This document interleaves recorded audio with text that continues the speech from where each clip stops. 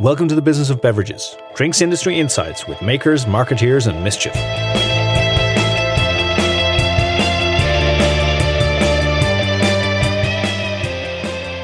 Hello and welcome to the Business of Beverages podcast. You might notice that this is not Will Keating introducing the episode today. It is normally the co-host, Padraig Foxy Fox. But however, Will is here in the studio with us. Hello, Will. Hello, Foxy. Yes, I'm driving today, Will. And I'm very, very glad that you are our designated driver. Yeah, I'm hoping you're going to be able to get through this quiz okay. Because did you want to tell people what you're up to, how your day is going? My day is going great. I have to say, I've had a fabulous day.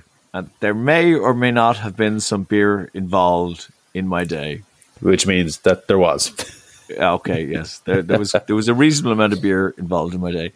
And I think that's only as it should be. Well, you know, it is a beverage-based podcast. I have been out there working hard on behalf of our listeners, sampling. Not drinking, I've been sampling. It's that's what it's called when it's a hobby, isn't it? So you are in charge, though. This is definitely your gig. You're driving. I am just along for the ride.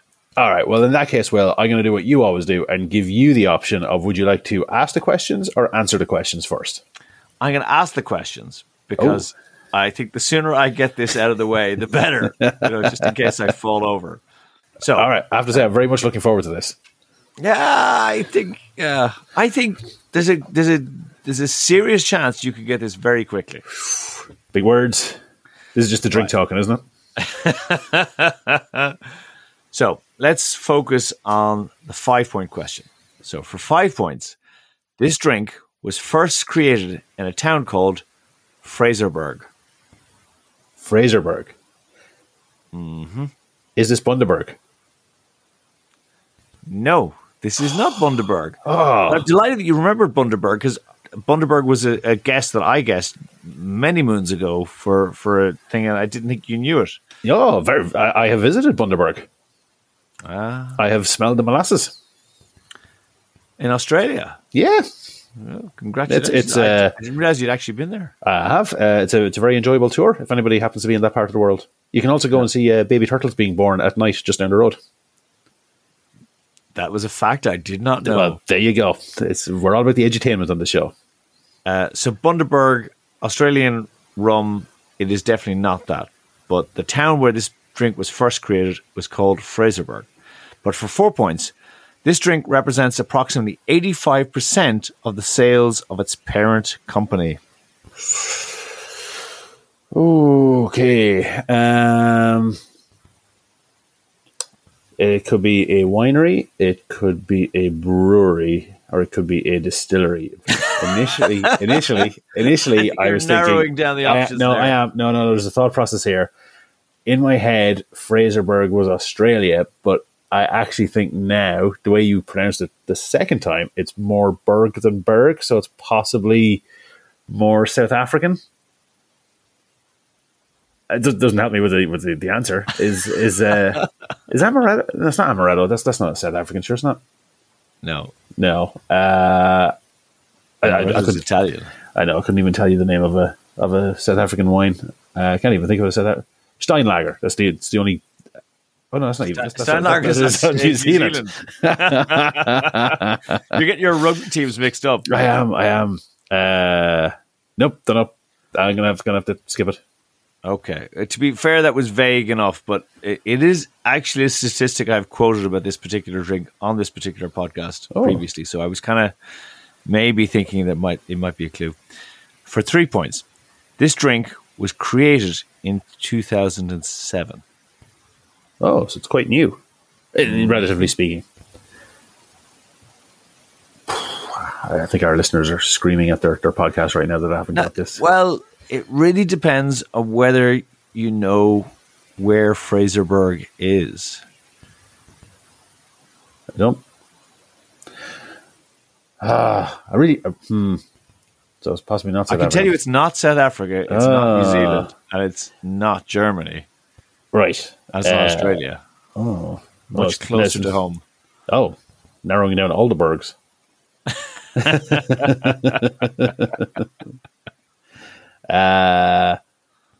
Oh, isn't there a Fraserburg in Scotland? Your silence is deafening. Right, so it's I can't tell if that's the drink or the fact I'm getting closer. Fraserburg in Scotland. Hang on a second. Yeah. Were they founded in Fraserburg, but now have their... is this Brewdog? Yes, this is Brewdog. There we go. Punk IPA. Beer. Punk IPA. Yes, congratulations. Well done. Yes. So, founded in Fraserburg, but now headquarters famously are in Ellen. Ellen, of course. And Punk IPA, 15 years old this year. Yeah, absolutely. So, congratulations. Yeah, the 2-point clue was this drink is the best-selling beer in its category in the UK and now, allegedly, in Europe.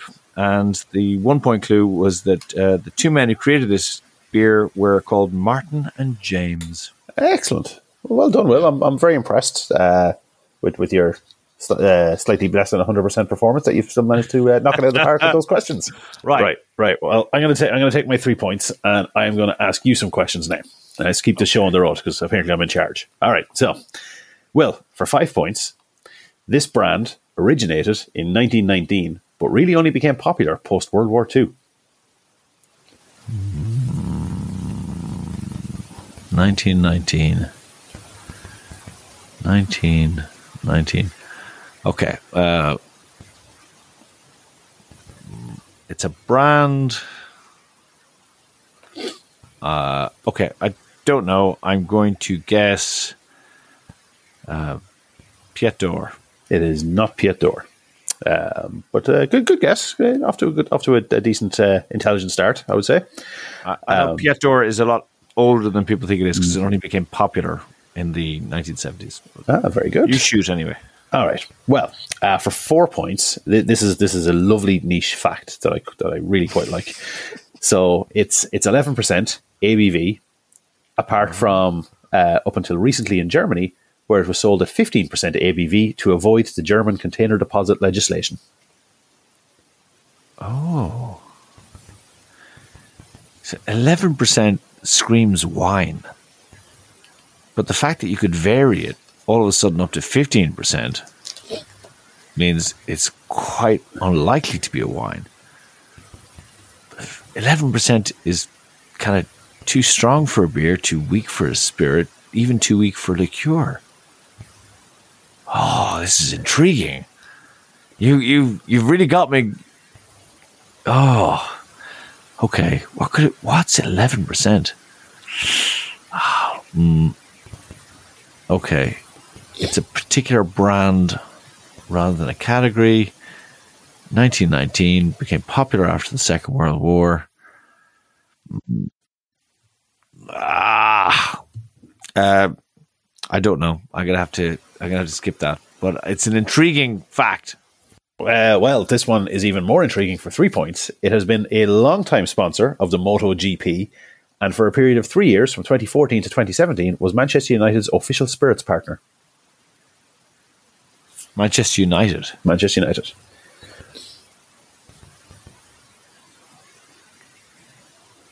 Why did I think that would help? As if I thought you said Manchester City, and then I was like, "Oh, hold on, no, he said United." I was like, as if that makes a difference. The only thing I can think about is Manchester United sponsors are Sharp.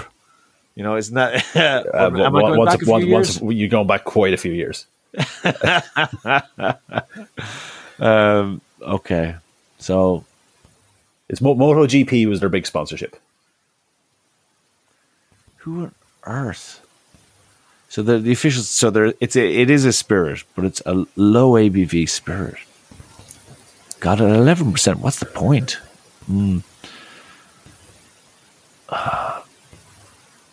Amarula. It's not Amarula. You're kind of going in the right direction though. So for 2 points, and I'm going to butcher the pronunciation of one of these. Its two main ingredients are rhubarb and cinchona. Aperol. It is Aperol. Oh, such a gimp. They were quite difficult clues, to be fair. Oh, So rhubarb gave it away immediately. Yeah, I didn't think I was going to get you on an off day, and you've beaten me in the last couple. So I was like,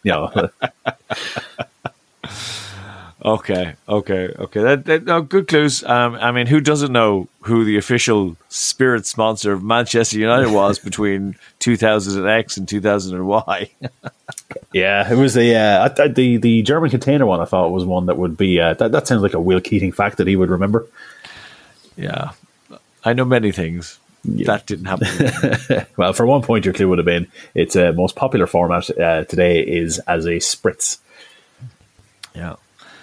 Well, congratulations. A fine victory, young Padraig Fox. Do you know what? I will take it. And do you know what? We should probably do this again sometime. Maybe we should both go for beers before we do the quiz sometime. We should do the quiz whilst we're having beers. This sounds like a Leuven plan. If you want to come to Leuven or Leuven with us, please drop us a line. There are still a couple of places available. Yes, bizbevpod@gmail.com if you want to get involved. And in the meantime, I hope you enjoyed our quiz, and we will speak to you next week.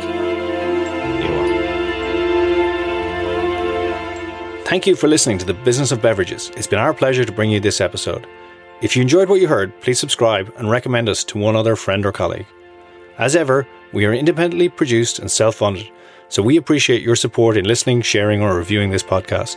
You can, of course, follow us on Twitter, where we go by @BizBevPod. If you'd like to support us further, you can find us on buymeacoffee.com/BizBevPod.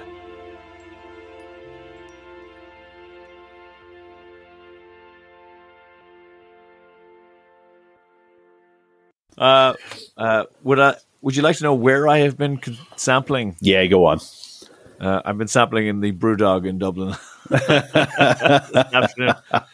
And whilst I have a very, I was about to say jaundiced, but that's not true. I have a very realistic view of Brewdog and their business practices and their beers. At the end of the day, they have a very large brew pub very close to my house that serves good food and nice staff. And sometimes I go there. Today being a prime example of that. So I don't think that they are the Messiah. I just think that they're a very naughty boy. Okay.